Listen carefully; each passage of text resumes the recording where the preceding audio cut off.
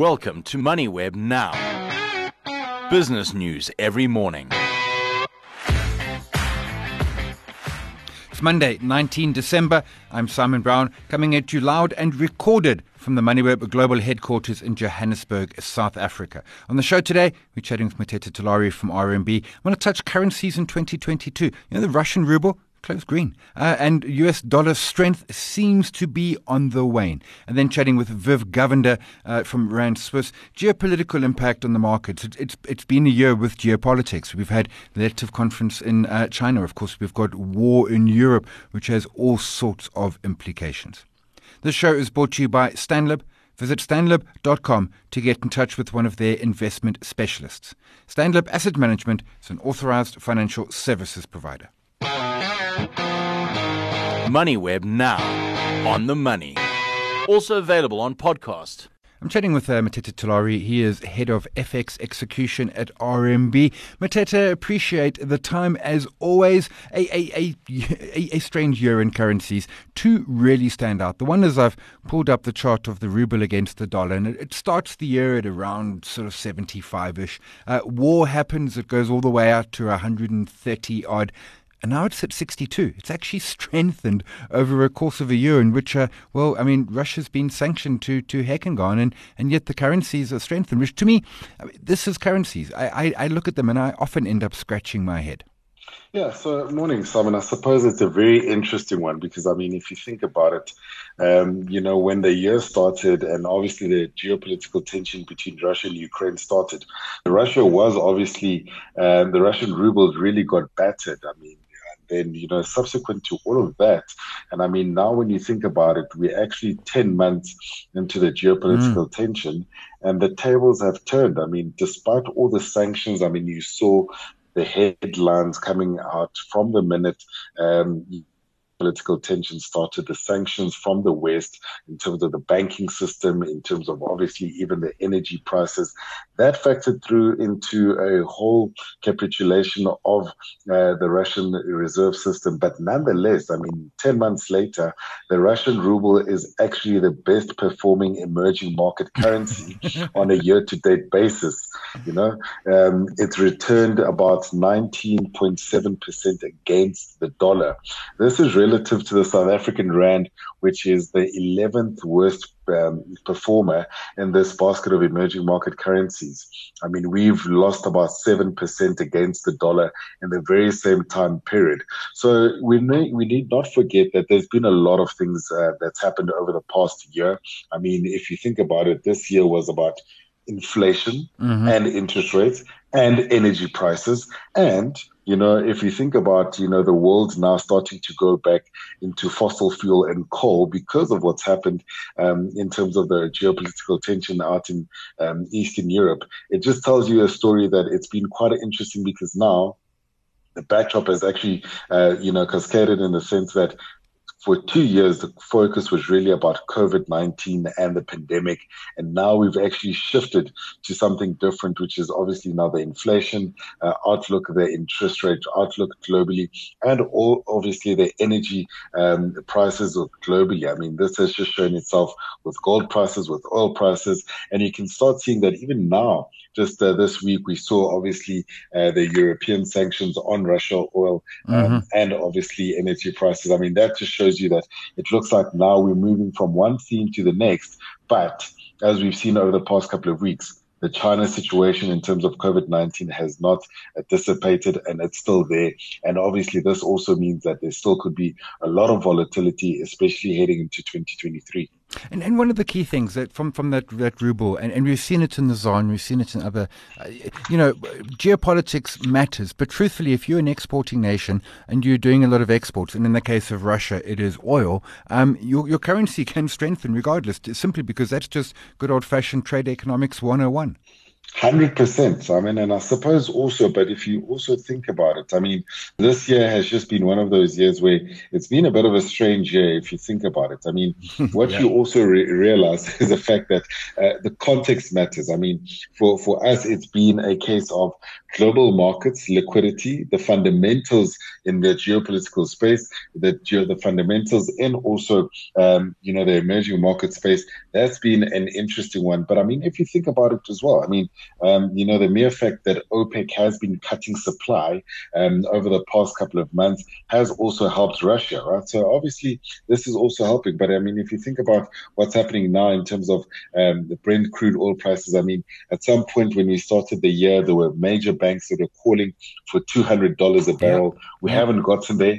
But, it just shows you the nature of these markets. I mean, now we're sitting at $76 a barrel. What does it mean for the world? It's going to be quite interesting as we head into 2023, especially if this war continues. And obviously, I think if anything, even just the other day, you're seeing even the likes of Croatia now coming into the Schengen area. Yeah. It also just shows you the political state and the shift in dynamics in Europe are also shifting. So it's also going to be interesting to see how these underlying things also play themselves out into the new year. Yeah, and I'd forgotten about that call for oil at 200. In fact, I think someone out there was saying 350 Jeffries, I think. It didn't even get close. Let's switch to the US dollar, the dollar index. We saw massive strength in the dollar, and it made sense. The world was scared, so when you're scared, you go buy dollars. You could also, rising rates, you could buy a 10-year and get 3 or 3.5%.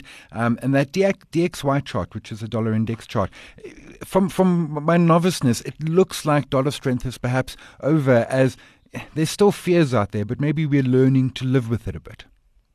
I think that's the problem. I mean, as we say, this year has honestly been about US inflation. I mean, if you think about also this year, that's why it's important to also look at some of the things that happened this year. I mean, for the first time in a few years, we even saw euro dollar going below parity. That shows you how much dollar strength has been in the market.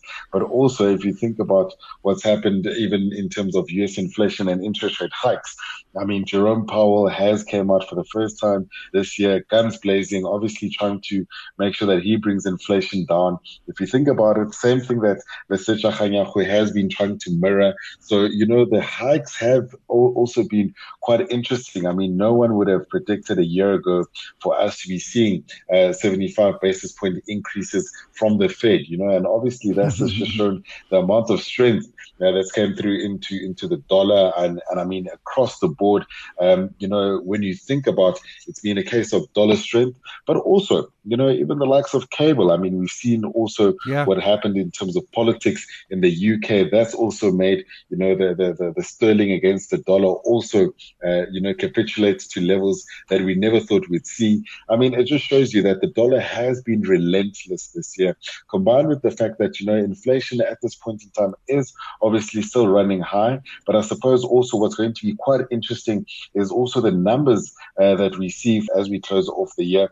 As you've seen with different Fed members, there's some that obviously want a 50 basis point hike. There's some that are still calling for 75.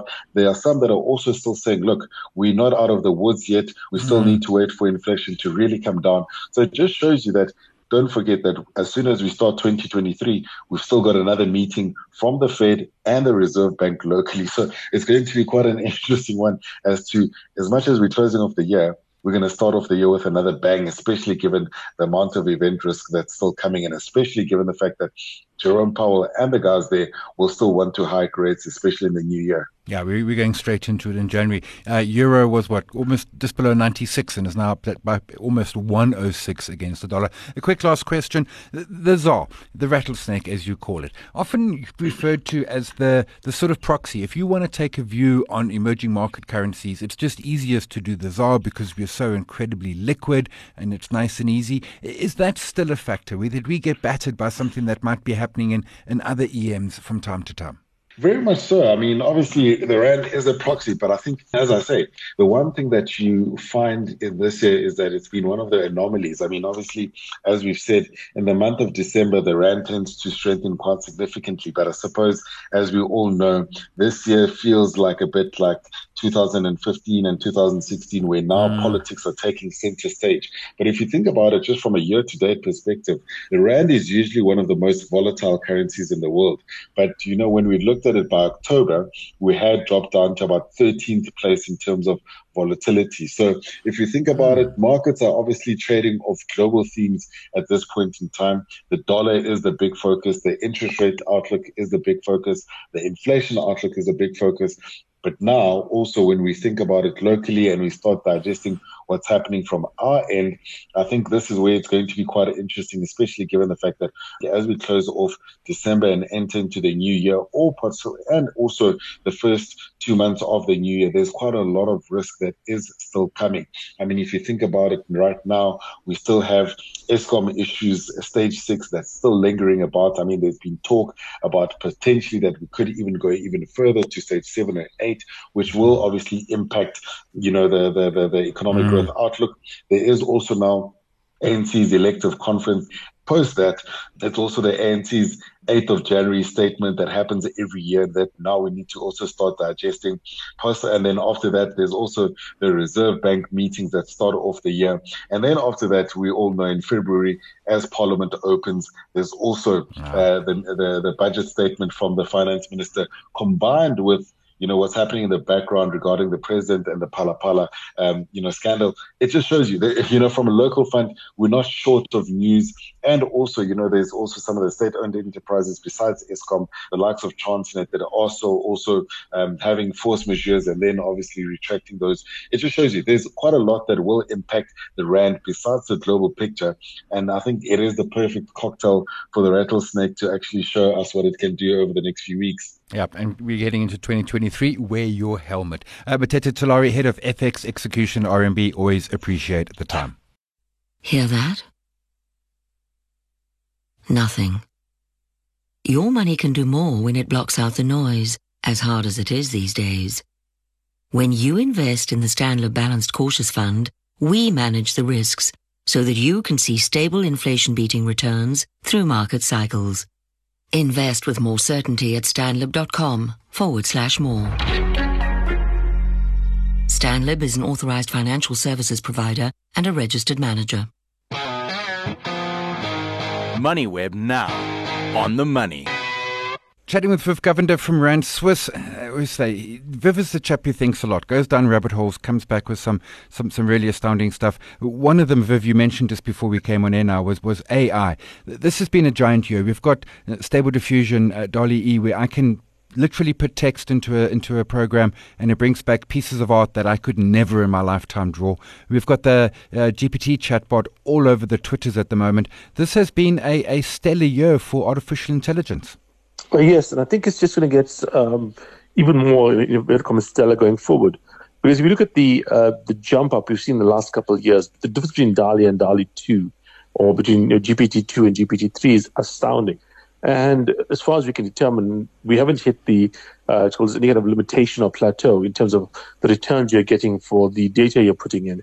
That's how these things work. You put in more and more billions of pieces of data in, and the results become more and more surprising, more and more interesting. So I think that is a trend going forward. You talked about Stable Diffusion, OpenAI. These are companies that are already starting to get valuations that are in the billions of dollars. And they have there is a slight kind of use case out there where you pay a small subscription for things like Midjourney or DALL-E and so on. But there's no really, real commercial case at the moment out there. But the market is seeing something, and I think they are getting on this train as early as possible. I take your point on the valuation, but we've both been in the tech, online, etc., for decades, and often things arrive, and you look at it, and you're like, it's really great. I don't know what it's good for necessarily, and then sort of stuff happens, and in time it becomes clearer. And I mean, certainly this AI that we're seeing, right now not doing much. Maybe it's fun. In time, it's going to be huge, and it's going to be revenue that we can't even dream of. Oh, yeah, certainly. Look, I mean, not to state the use case. I mean, I've seen apparently Mattel, the guys that make Hot Wheels, have been using these programs to basically design or get ideas for new cars. So they're basically putting some prompts in there, like fancy wheels or whatever it may be.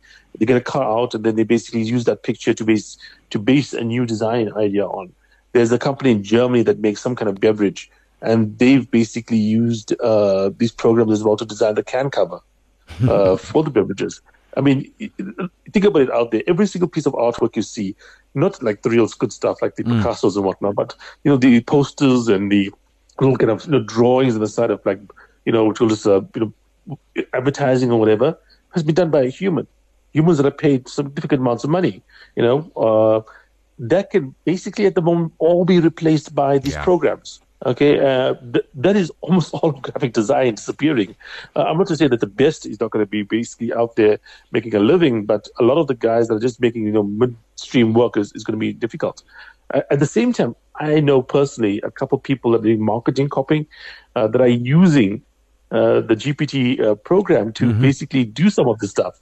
And look, it's not exactly the most interesting stuff out there, but as one person once just told me, basically, they don't get the grammar wrong and they don't get the spelling wrong, which is an important part of getting copyright. So it really helps you out if you just basically put it in a kind of a prompt around something that you think is interesting, and it comes out, and you may just edit it a bit, but it's a lot easier than writing it from scratch. So this is already in the last 2-3 weeks that this program has been out, and actual commercial copywriters are using it. So it's an amazing thing, and like I said, right now, what we are seeing is not the end. It's going to get better in the future. Yeah, this is the very, very early days. Switching to big stuff, war in Europe. My sense is that the war's not going anywhere, but we're kind of learning to live with it. Obviously, it has energy issues. Europe is trying to work their way around that. But, I mean, Putin's not going to go home and sort of say sorry. Ukraine's not going to say you can have a part of our country. This is just going to be, much like the North and South Korea, it's an armistice rather than a peace. Look, I mean, this winter is going to be the key thing. If Europe is able to come out of the winter relatively unscathed, I think that might be the case. If we go through winter and it is a disaster, blackouts, and that kind of stuff, there might be a lot more emphasis on trying to sort this thing out. At the same time, I mean, there's always a temptation, and this is my fear. I mean, if Putin really wants Europe to suffer of winter, and they hope that that's what's going to be the thing that helps him out, there's this huge storage of like energy out there that is very flammable and very explosive. The wrong spark at the wrong time could be very damaging, and that is my fear, that there might be some kind of sabotage, some kind of escalatory action happening around these around the winter time, because he might view this as the time in which basically if he can put a bit of pressure on places like Germany and France and so on, he can basically go to the table with a bit of negotiation power and get, obviously Crimea is what he wants to keep, and a couple other pieces, enough to keep his, save face, effectively. The Ukrainians are fighting incredibly bravely, but they are not going to be able to fight without Western support. And that is something I think that, that he's counting on. And like I said, obviously in that scenario, anything that bad that happens to, for instance, we know what Nord Stream was a sabotage event. Who did that? Probably not him, but that's the kind of stuff in play at the moment. Something similar happening to, for instance, even the Keystone Pipeline, which had a problem recently, could really be working in his favor. Yeah, I take a point on that. And I suppose I hadn't thought of that. Winter's going to be the big one. China, we had Xi Jinping got his third term at the People's Conference. There was no surprise to that. Now walking back the zero COVID policy. I get why he's doing it. Do you think it's going to be messy? There's going to be fatalities. There's going to be hospitals that are overflowing as he does this. Do you think he's going to have the courage and the populace behind him to be able to really get his new COVID policy in place? I think he is. The populace is very focused on like living beyond it. I mean, look at us in the rest of the world as well. You may not realize it because it's not being on the news, but COVID's ticking up again. Yeah. I mean, there is new variants out there. It is ticking up again, but we're just ignoring it. It's something we learn to live with. In China, they're going to do the same thing. One interesting thing I learned was apparently in China, they tolerate protests quite a lot. It's actually a part of their political system. Because they don't have that normal feedback loop of democracy. Protests are how the government learns that things are not in shape. So we may be thinking that protests are all bad in China. No, they're allowed. The thing that he doesn't want to have happen is coordinated protests across multiple jurisdictions that focus on the government, which is what was happening with COVID, and that's why they had to act very quickly. But I do think that they're going to get through this in terms of that.